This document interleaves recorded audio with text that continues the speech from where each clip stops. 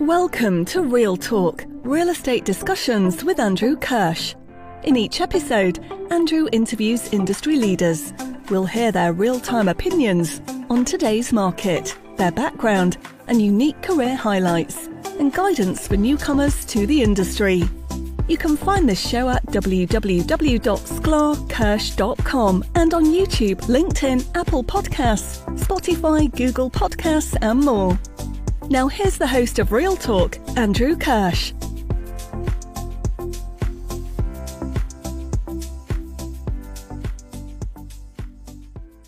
Welcome to episode 11 of Real Talk.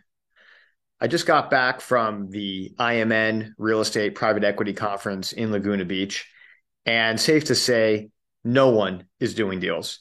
Anyone who says they're busy, they're just going to conferences each week, or perhaps they are reviewing deals just to keep up with the market, but they know they aren't going to be doing those deals that they're reviewing.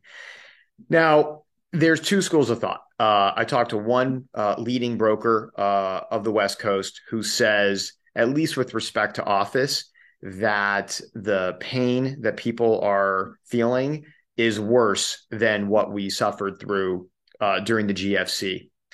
Others feel that given the fact that there is so much capital on the sidelines waiting to just pounce once there's price discovery, that we aren't going to have a repeat of the GFC. It's probably both are right. It really depends on which asset class you're transacting in, which locations you're transacting in, and that'll determine the amount of pain. But as we sit here towards the end of January 2023, it is completely dry of transactions. Now, I'm really excited for our next guest, Zamir Kazi, the founder of ZMR Capital. Zamir has quickly become one of the most active owner-operators of multifamily throughout the United States, focusing on the Southeast and in the Southwest. Not only is he probably one of the tallest professionals in the real estate industry, his success story is one that really deserves having a full conversation with. He went from Division I college basketball player to pre-med to working as a server at the Red Lobster to selling vacation rentals to now having $1.5 billion under management. Let's go to our conversation with Zamir. All right. Welcome to another edition of Real Talk. I'm here with one of my faves, and I don't say this about everyone, Zamir Kazi, CEO of ZMR Capital. Zamir, how you doing, man? What's up, Andrew? Thanks for having me, man. Absolutely. So where does this podcast find you? I am in LA, good old, not sunny, rainy cyclone bomb or bomb cyclone, whatever they call it, Los Angeles right now.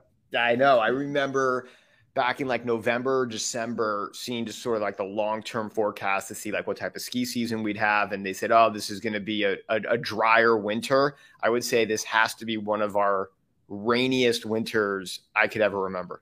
It's been raining for like 4 days straight. And you know, what's happening up in the Bay Area. I didn't know what a bomb cyclone was until today. I had no idea. So learn something new every day.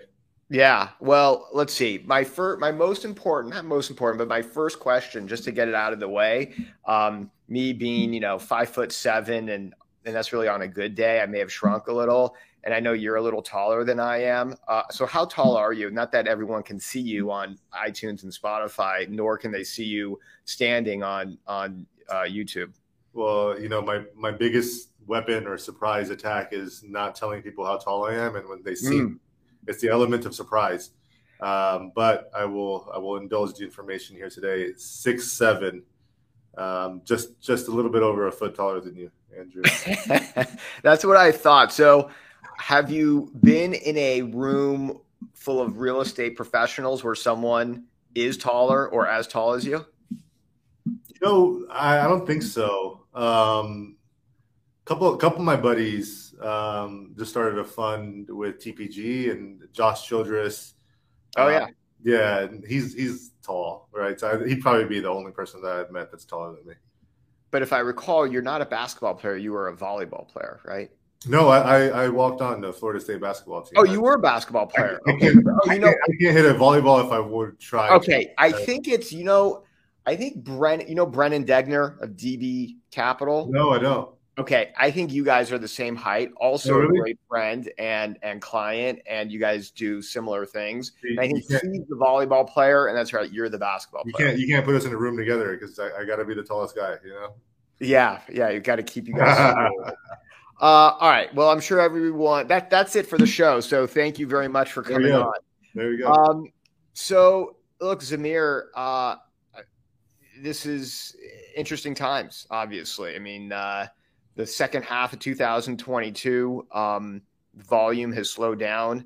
As we're sitting here, we're taping at the first week of 23. Well, first, talk about what you guys do, what ZMR Capital does, and then I want to get into what we're seeing in today's market.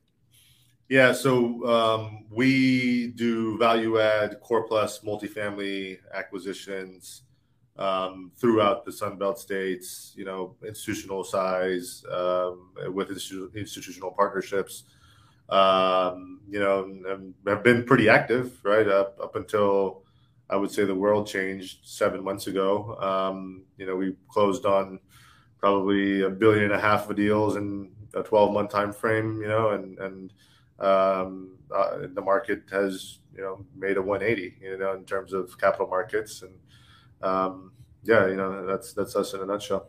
Yeah, well, I would say that over the last 2, 3, 4 years, I don't think I have a client that has really come on to the scene like you guys, like ZMR, where and I'm not just saying it just because you're on, but whether it's during YPO conferences or real estate conferences, people will ask me, "Have you heard of ZMR and Zamir Kazi?" And I'd say, "Yeah, I do a lot of their legal work," and so I'm proud to say that, and I just know that of how active you guys have been.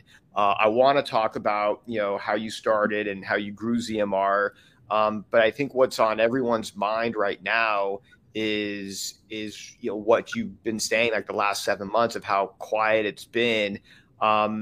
What's your take on where we sit today, and what will it take for there to be price discovery and for there to be, I'm not saying the same amount of transactions like 2021, because that probably was inhumane, but a level of transactions like there was, say, pre-COVID? Yeah, it's a great question, right? And I think it's kind of the $1 million question, because I think kind of when all this stuff was happening last year, after April, it kind of, we didn't know how long this was going to last. And I think then optimistically, we were thinking, okay, after Labor Day, things are going to change. And then, they didn't. And then I think everyone was like, okay, first of the year, things will change, and they're not, right? And I think I have a sense that most groups out there have a sense largely where the market should be, I think, right, in their head. Now, if the Fed continues raising rates and they don't stop when we think they're going to stop, then I think that all changes. And I think we've all seen that everything that we've assumed and the curves have all been wrong. And, so none of us have a crystal ball. But I think the bid ask right now is still just too wide. And I think it's going to take the Fed to clearly say, hey, we're done, right? This is it. And I think once the Fed does that, then I think everyone can then go out and largely, have some confidence that, okay, this is where we're going to underwrite deals. This is where we're going to underwrite exits. This is how, we can actually, we're not guessing anymore. Yeah. Right? But until that happens, I don't see, people don't want to catch a falling knife right now. And I think, we've tried to sell deals in this market, and it's just impossible almost to find qualified buyers. And, debt's just ever changing. So it's just, they're unprecedented times, right? We've never seen interest rates climb this fast before, and this high in such a short period of time. And, I think a lot of people betting on the fact that deals will get better and there's going to be more blood in the water, right? So I think it's a why would we trade now and act early if the deals will get better, right? So if you're saying there's really like no price discovery and the bid ask spread is too wide and sellers are still looking at the value of their real estate or what it was just 6-7 months ago, and like you said, you've been trying to sell. Even if the Fed stops raising rates, which they will in the next couple of months or quarter and a half, when will sellers get the message and realize that cap rates have increased substantially since the second quarter of 22?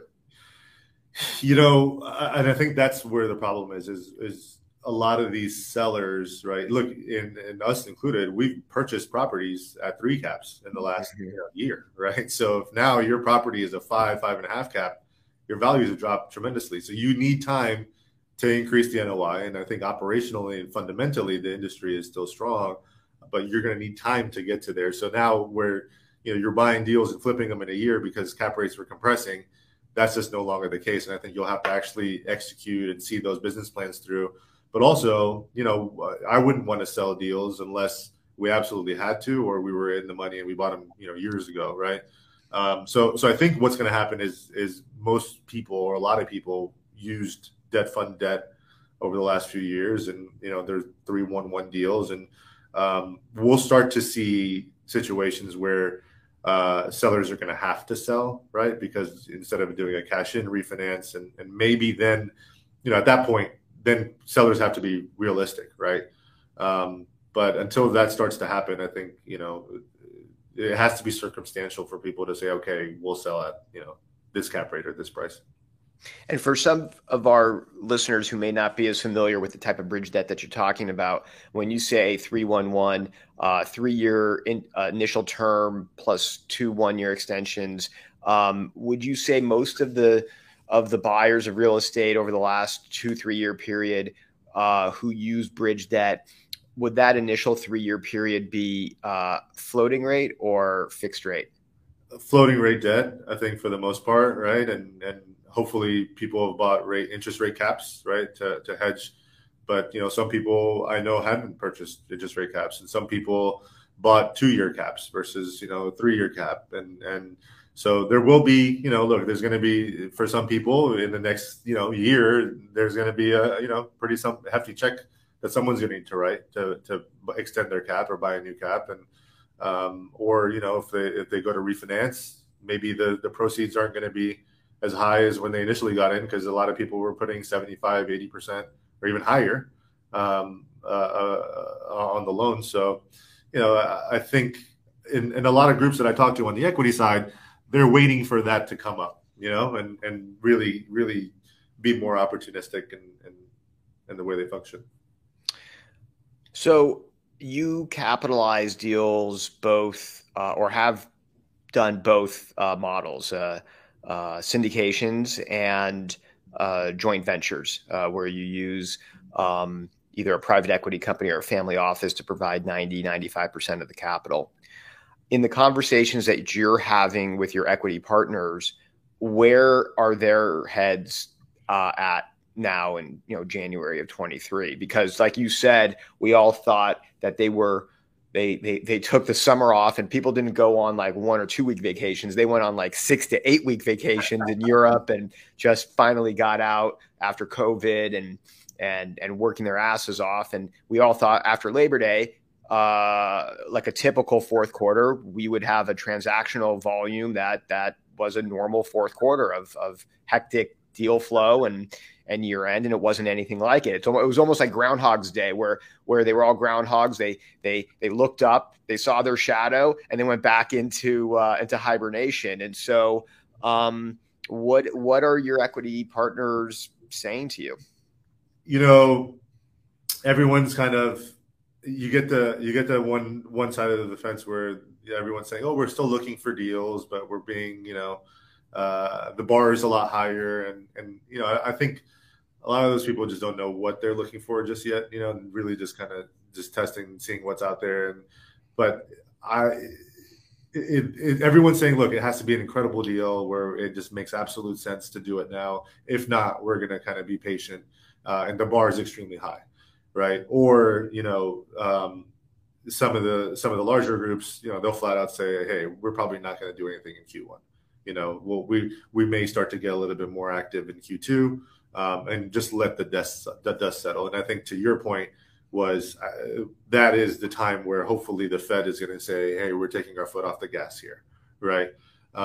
So institutionally, there's not, I mean, and even the guys that have a ton of dry powder, everyone's just kind of in a wait and see mode. And again, unless it's a property that just is an absolute no brainer that's on Main and Main, and an asset that you have to absolutely own, I think no one's really getting excited about anything right now. So one of the ways, or one of the key metrics that people like yourself sort of justified buying real estate in a low cap rate environment was rent growth. And we saw significant rent growth from obviously 21 to 20, and even the first half of 22, or most of the year of 22 compared to 21. How's rent growth looking in all of your markets? I know it's market to market specific, but sort of generally on your portfolio. Yeah. Florida is rocking. We haven't seen any slowdown at all. Wow. Lease trade outs are incredible. The growth is great. We have seen some slowdown in markets like Phoenix and Vegas. And look, I think Phoenix was expected, right? You just had the rent growth there was tremendous. It couldn't have, gone on really much longer, I don't think. And I think there's some short-term worries there with a ton of supply coming online, right? But I like the space that we're in because new product we're not really competing with there. But look, I think operationally and fundamentally overall, the fundamentals are strong, right? For multifamily, again, a couple markets you're seeing a little bit of pullback, but again, Florida, we're still very bullish on. What other so you have Phoenix, Vegas, Florida, any other markets that you guys track? Yeah, we're in Dallas. Dallas, you're seeing, still, I mean, there's rent growth, but not like it was. And Atlanta, I'd say, is flattened a little bit. Mm-hmm. But and it's hard to say how much of that is seasonality right now versus market conditions. We'll see kind of how things transpire as we get out of the slow leasing season. All right, so let's take our audience back to the days where you were. What was your position? Small forward. Small forward, man. 3 guard. Small forward, 3 guard, Florida State. So what were those years, like early 2000s? No, so I graduated high school 05. Oh shoot, you're so much younger than I am. Okay, yeah, so mid to late 2000s. Yeah, so it was like 06, 07. It was one summer. I was there for a summer. It was the time of my life. Florida State, obviously, lot. It was a fun school. Let's say that. And, you always caught yourself. This is PG podcast here. I have a podcast after dark where we could talk about the days in Tallahassee. Definitely a fun school. Had a blast. It was an incredible experience. I was studying pre-med. Micro and molecular biology was my major. Wow, you are much smarter than I ever thought you were. Nah, I mean, all those brain cells are all gone now. Because of those fun nights. Yeah. So, but, I was studying to be a doctor, and I actually ended up dropping out of college my senior year, got into kind of an argument with my dad at the time, and then somehow stumbled into real estate a couple of years later. before we get into that, because at 5'7", I just would love to know what it's like to dunk a basketball on a 10-foot rim. Well, imagine dunking on an 8-foot rim. It's just I hope I can do that, but I'm 47, but with Jewish hops. Although I was a college baseball player. Oh, were you? Yeah, you didn't know that? No, I didn't know that. Yeah, at Northwestern. Oh, good for you. Yeah. So back in the day, in the mid '90s, late '90s, makes sense why you're such in shape. It all makes sense now. And well, same with you. I mean, all right. So, what was your first job in real estate? Well, so I didn't have one. My first job in real estate was buying my first duplex. So you went from deciding that you didn't like the sight of blood and being a doctor, and then just rolled up your entrepreneurial sleeves and said, let's give this real estate gig a try. Yeah. So I actually, when I dropped out, I ended up becoming a server at Red Lobster. It was my first job out of college. And then from there, I moved back to Orlando, worked at a restaurant called NBA City. And then from there, I got a job at a call center selling vacation packages, like 2-day, 3-night, the Press One campaigns you get, 3-day, 2-night stay at Hilton. So I was doing that, ended up being really good at it, and then started my own company doing the same thing. Started saving up a little bit of money, and then my dad was like, hey, look, you should start investing in real estate, and that's how people build generational wealth. So I hit up one of my best friends that I grew up with, and he found me a $20,000 duplex in Lakeland, Florida. It was at a short sale in 2013. And wait, it was 20,000 in total, or was that the equity? In total. It was a complete, rundown. Cabinets were missing. I mean, it was just shell almost. And so bought that place, and in total, fixed it up and sold it for like 150 grand. And I probably maybe put in 10, 15,000 into it. So that was my first deal. And then bought the couple of deals next door to that. And the goal was to get to $10,000 of passive income a month. And then the business just kind of took off. Wow. This is similar to the Keith Wasserman story of Gelt, who started. Yeah, I love Keith's story. Yeah, I mean, you're the taller East Coast version of Keith Wasserman, who started in Bakersfield in like 2009 with a fourplex, and you started with a duplex in, what was it, Lakeland? You said Lakeland, Florida. Yeah, bunch of orange groves. Okay, so no different than Bakersfield. So what was the point in time where you felt like this is more than just, I don't want to say a hobby, but like that this could be a career? The deal, like going from a duplex to a fourplex to some deal that was like, now I can do it. Now I can make a living. Yeah, so it was probably in 2015. I bought a place. It was kind of a smaller deal. It was $1 million deal, and put in maybe a couple $100 grand, and then the market just kind of 2015 to 2017 really changed. Sold that, and I was like, well, I don't need to keep doing my day job anymore, and I want to keep focusing full time on this. And the deal started getting bigger. I moved to LA.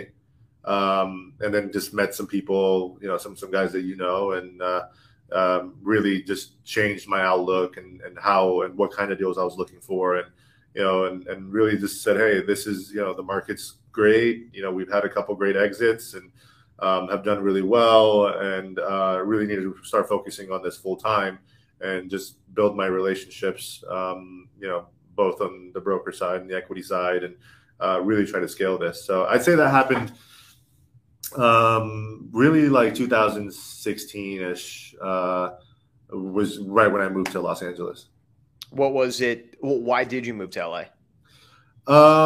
So really it was lifestyle. I'd never been to Los Angeles before. Yeah, but you're in Florida. I mean, I would say most people who move to LA are, from more colder weather So I'm from Orlando, Florida, by the way. It's not Miami. Everyone thinks Miami when they say Florida. Yeah, but why not just go an hour south to Miami versus So you know 5 hours? everyone always says this, like, hey, you're Indian, right? Like, and you're from Florida. You should be okay with the heat. I'm like, that's not the case. I don't like the heat. I don't like the humidity. I hate it. I came to LA and I was like, man, I didn't know this existed. I didn't know there was a place in the world where there was no humidity, right? And I'd never seen mountains before, and I was a huge Lakers fan, so I went to a Lakers game and looked around. I'm like, man, this is where I want to be, and called my wife, and I was like, hey, we're moving, and that didn't go over so well. So it took a couple of years of convincing, but now we're here. Yeah, well, that's great. I mean, just listening to you, it's remarkable that it was only 5 years ago, 5, 6 years ago, 2016, 2017, that you moved here. You had done some deals, and then to go from the move to now having over a billion five in assets.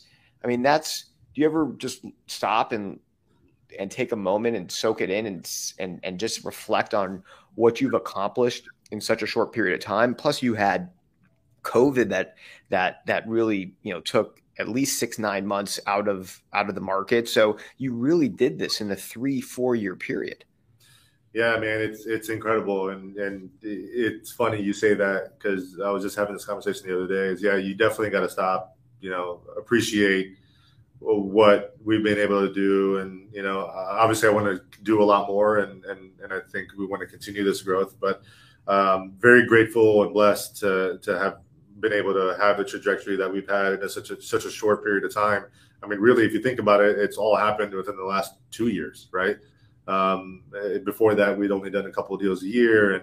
And so very, very grateful, and try not to take it for granted, what we've been able to accomplish here pretty shortly. So how would you, someone who's in your position, who's starting out, going from, smaller buildings, even, 7-figure buildings, to then making the jump to a mid to high 8-figure building where you can't use syndication money, you've exhausted friends and family, you really need like a $20-30 million equity check. How did you crack the code in getting into the institutional private equity capital world, where it's a catch-22, where they don't want to give money or invest with people when they don't have the track record with other JV providers? So how can you even get into the door? I mean, that's a common question that a lot of my younger clients, I guess, would ask me. Yeah, so it's funny because our first deal was it was a deal you guys actually did our legal for. That was our first institutional deal, I asked you for a bunch of recommendations, right? But Sure. it's funny because that is the case. Everyone you call, they're like, "Look, you don't have a track record. You don't have experience. Well, how am I supposed to get a track record and experience if no one's going to give you a shot?" It is a catch-22.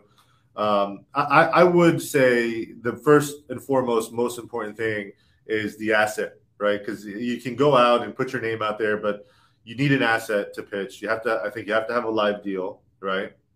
And that has to be a great deal first and foremost. And I think that should be the case of all the deals that you do. But it's got to be a deal where it's almost like we were talking about earlier, a no-brainer, right? Especially if you're lacking that track record, it's got to be a home run, right? Guy has to have a great story. And then I think in addition to that, we got lucky, not lucky, but I guess lucky. But even though we didn't have a track record, I had just made my first 2 hires, right? So the first 2 hires that I made was asset manager and director of construction management. And both of those 2 hires that I made had lots of experience. They were institutional caliber teammates, and they had, worked at companies that had over 20,000 units. So they brought the experience that I lacked, right? Which helped them get comfortable. And I don't know if you remember, but in our term sheet with that group, that deal was in Atlanta. And they actually put in the term sheet that I had to spend 2 weeks a month in Atlanta at the deal, because that's how concerned they were about us not having boots on the ground and this and that. And, they took a bet and the bet worked. And, but it's hard, and I think before that, you have to, at least, even if you don't have an institutional track record, it is important to post some wins with your syndications, right? So you gotta, have some sort of exits, and you can show, hey, we know what we've gone round trip. Yeah, look, but I have found that it's easier to raise, $20 million than it is $2 million. So, totally. Yeah. I say this all the time, that it's much easier to do a deal that's larger than smaller. There's more groups who need to put out a lot of money, and that's why I think, going back to our original conversation as to where our institutions today, on their thoughts with respect to the market and why they're taking a pause. If you look at, really, other than that 3-6 month period of COVID in 2020, from the end of the GFC, let's call that 2011, 2012, all the way through the second quarter of 2022, that 10-year period has been some of the most robust years in the economy in general, and specifically in the multifamily industry. And more money globally has gone into U.S. real estate, U.S. multifamily. So they've done so well that they didn't want to make a mistake in the second half of 22. They allocated the entire year of 2022. A lot of these private equity groups allocated their entire year's worth of capital deployment in the first 2 quarters of 2022, maybe even first quarter of 2022. So they didn't have to transact. And so they're waiting for that market to change, but they're going to have to transact because they're set up to transact, and they raise so much money that if they don't transact, there's risk of redemption. Well, and that's the thing, is that I think the difference between now and the GFC is that there's so much capital in the market, right? This is it when it changes, and I think when people finally feel comfortable to jump back in, we're going to have a wave of capital flow back into the business and the industry, and I think that naturally is going to bring pricing back up. But yeah, I agree. I think there's just so much money out there, and even when talking to all these private equity funds, they're out there raising the largest funds right now that they've ever raised, right? So they're in the middle of raising, the biggest funds they've ever raised right now. There's going to be more liquidity than there ever has been. And yeah, I mean, everybody we've known in the industry, they have put out, their entire goal. It was like end of 21, right? That Q4, no one wanted to do anything because they had put out so much money already.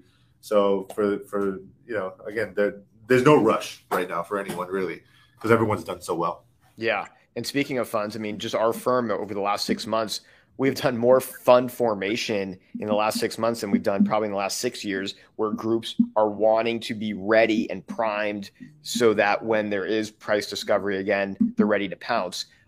That's why I think the pain and the blood in the streets, I don't know how painful it will be, because there's so many groups ready to pounce. I think it depends on the asset class. In office, there's going to be pain because there's not that much capital wanting to go into office. In multifamily, you still have a lot of money throughout the world that wants to be in U.S. multifamily. Yeah, and I think even then, like, a lot of these groups are raising pref equity and have pref equity vehicles out there. So even if there's a need for cash in refinances, there's going to be rescue capital for those groups, right? So I think for a lot of people that are waiting for all this pain, I don't think it's going to be as much pain as people think or anticipate, right? There may be some, but I don't think it's going to be few and far between. Yeah. So what do you do with your days? I mean, are you constantly looking at deals? You're talking to brokers, you're talking to investors, the transactions aren't there, but like, how are you taking, what are you doing in these days, in the last few months, to I guess, be prepared to transact? So we're really focused on operations right now, and my days have shifted from, I'm still talking to brokers, still looking at deals. We want to keep our finger on the pulse of the market and see how things are moving. And you're not going to see that unless you're underwriting deals real time. But really, right now, it's operations, right? Because we've got to make sure now more than ever that asset management is on point, that we are operating every asset to the best of its ability. Because look, we also have done short-term bridge debt, and we want to make sure that we can hit our debt yields to extend if we need to, and those things are important. And make sure, again, right now that because I think for a long time, a lot of smaller players have gotten by because the market was again, the cap rates were compressing. They weren't necessarily good operators. I think right now you're going to be able to distinguish who a good operator who's not, right? As rent growth starting to taper off, right, and you're seeing some of the main drivers kind of slow down. Key operations are going to be very important. Are there any markets that you haven't been in that you think this may be a good time to start transacting in once things open up? Yeah, we've been wanting to get into the Carolinas, Mountain West, Pacific Northwest. Just we're demographically driven, and we brought on an acquisitions person from Kennedy Wilson beginning of last year to handle the West Coast and hopefully start doing some more deals here. And so, yeah, definitely a lot of markets. Utah, Salt Lake City, really like Albuquerque, Columbus, Ohio, I really like as well. So definitely would like to get into some new markets and continue growing the portfolio. When you mentioned that equity provider who almost gave you your first shot, at least on larger deals, and they wanted to have you be in Atlanta for 2 weeks a year, what's the conversation like when you're in LA and in Florida and you've got people both, Southern California and Florida, and you are doing deals in Texas, possibly Carolinas, Mountain West, Phoenix, Vegas, and you're not there. And of course you can hire property managers that are boots on the ground, but how do you answer the question of why should I invest with you, Zamir, when there are groups that are closer to the asset? Yeah, we get that often, especially as we've broken into new markets, right? Like Phoenix, I remember our first deal in Phoenix, that was the biggest knock is, look, you guys are Florida group, most of your deals have been in Florida and Texas. You've never done a deal in Phoenix. And there's so many groups out there that love this market and, operate at a higher level. Why should we do it? And, I think it's, again, the deal really matters, right? The deal's got to be a phenomenal deal, especially if it's your first one in that market. And then, what we did is we hired boots on the ground, right? So we would say, okay, well, Phoenix was close enough to LA, and we hired an LA-based asset manager, and it's only an hour away, so we can justify that. Or Atlanta, that deal that we bought there, we had our asset manager lived in Atlanta, right? Texas, we hired a Texas-based person when we got into Texas. So for us too, it's like if we're going to get into a market, we're not going to just do one deal there, right? It's going to be we're going to go deep, and we're going to commit resources to be there. So if it's an hour flight, our LA-based team is well equipped to handle it. But if it's more, we'll probably put someone on the ground. Yeah. I guess the last question before move on, would you say it's going to be more challenging to get the equity to open up or the debt to open up in order to transact? It's a good question. So, I mean, look, I think debt's there, right? If you're okay with agency right now, and obviously, and I think what happens is you're much lower leverage, right? So you're 55, 60%, which really just for returns, it's not great, right? Yeah. So that takes out a lot of players that need kind of 20 plus IRRs, which sure. We've been spoiled these last few years. But don't you think those groups that require more than a 20 or at a 20 or high teens even have to come down? Otherwise, how can they transact if leverage is always going to, or not always, but it's going to be for the near future below 60%? It's they're not going to do deals, I think, or it's going to be, again, like this really distressed deal, right? Where you're going to do it. I think, naturally people's return expectations should come down. And look, I think anybody who's advertising that they've done 30 IRRs in last, which we all have, right? I think everyone's IRR track record over the last couple of years is phenomenal. You just can't. There's not going to be that. I don't think that's going to be the case for the short term, and you should be fine with that, right? I think as long as you can portray and relay that. Look, we don't expect to hit those types of returns, but look, a mid to high teens IRR, that's probably reasonable, achievable, and realistic. Yeah, we'll see. I mean, it's. I think even when you were buying in a low cap rate environment, I always felt that there were certain equity providers whose return expectations were too high that they weren't able to transact because of it. Yeah. I mean, even today, I still hear people say, we're looking for north of 20s net to the LP. Like, yeah. How are you going to get that? You're basically telling me you're not doing the deal, right? Right. And even with the cost of construction, it's going to be hard for them to do it in ground up. I agree. All right. We're going to pivot to the lightning round. The lightning round. The lightning round question and answer of Real Talk. So quick answers to the following questions, and then we'll get you out of here. Okay. Okay. So if you weren't in real estate, what would you be doing? I already heard potentially doctor, potentially like a manager of a Red Lobster might be in there. I would. I'd probably still be doing the vacation package thing.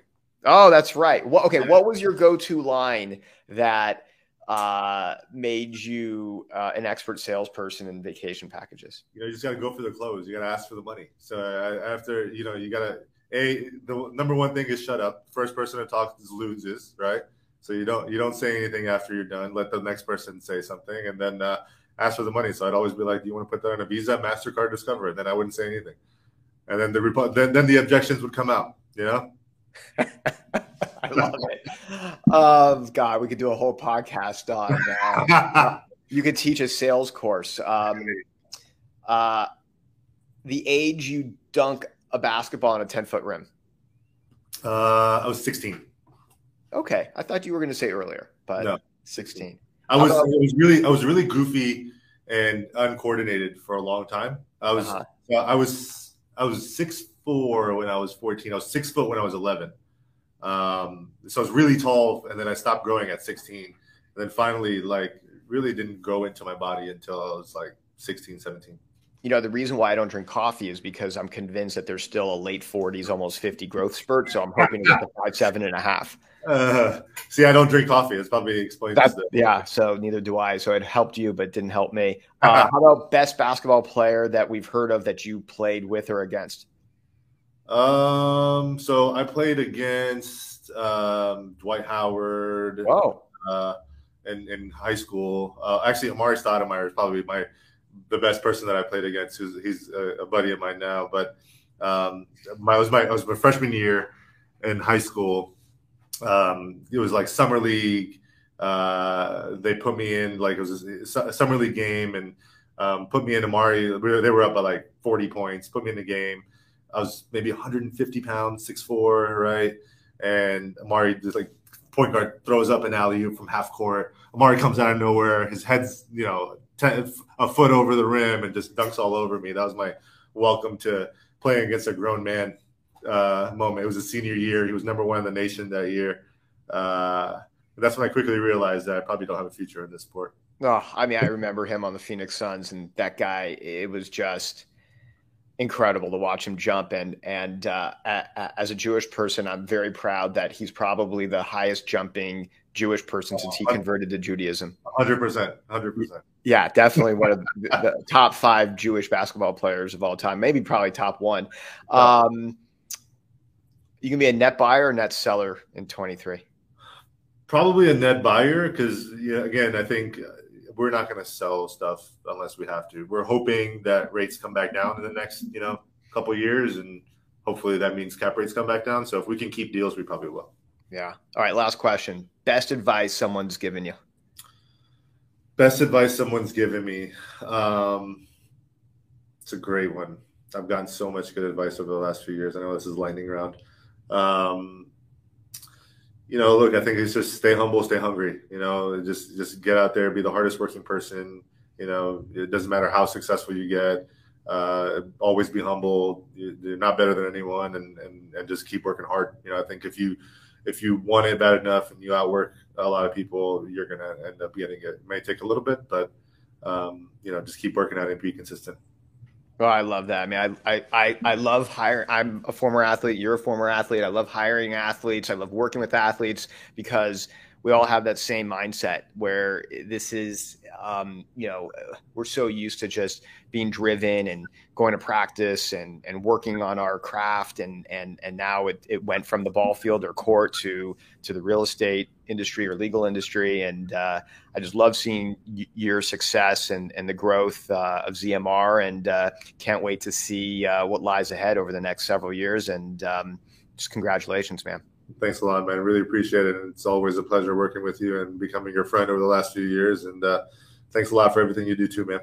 I appreciate it. Thanks for coming on to the Real Talk. And that's another episode. Thank you. Thanks. Bye-bye. You've been listening to Real Talk, Real Estate Discussions with Andrew Kirsch. You can catch prior episodes at www.sklarkirsch.com and on YouTube, LinkedIn, Apple Podcasts, Spotify, Google Podcasts, and more. Thank you for your positive reviews, comments, and sharing this show with others.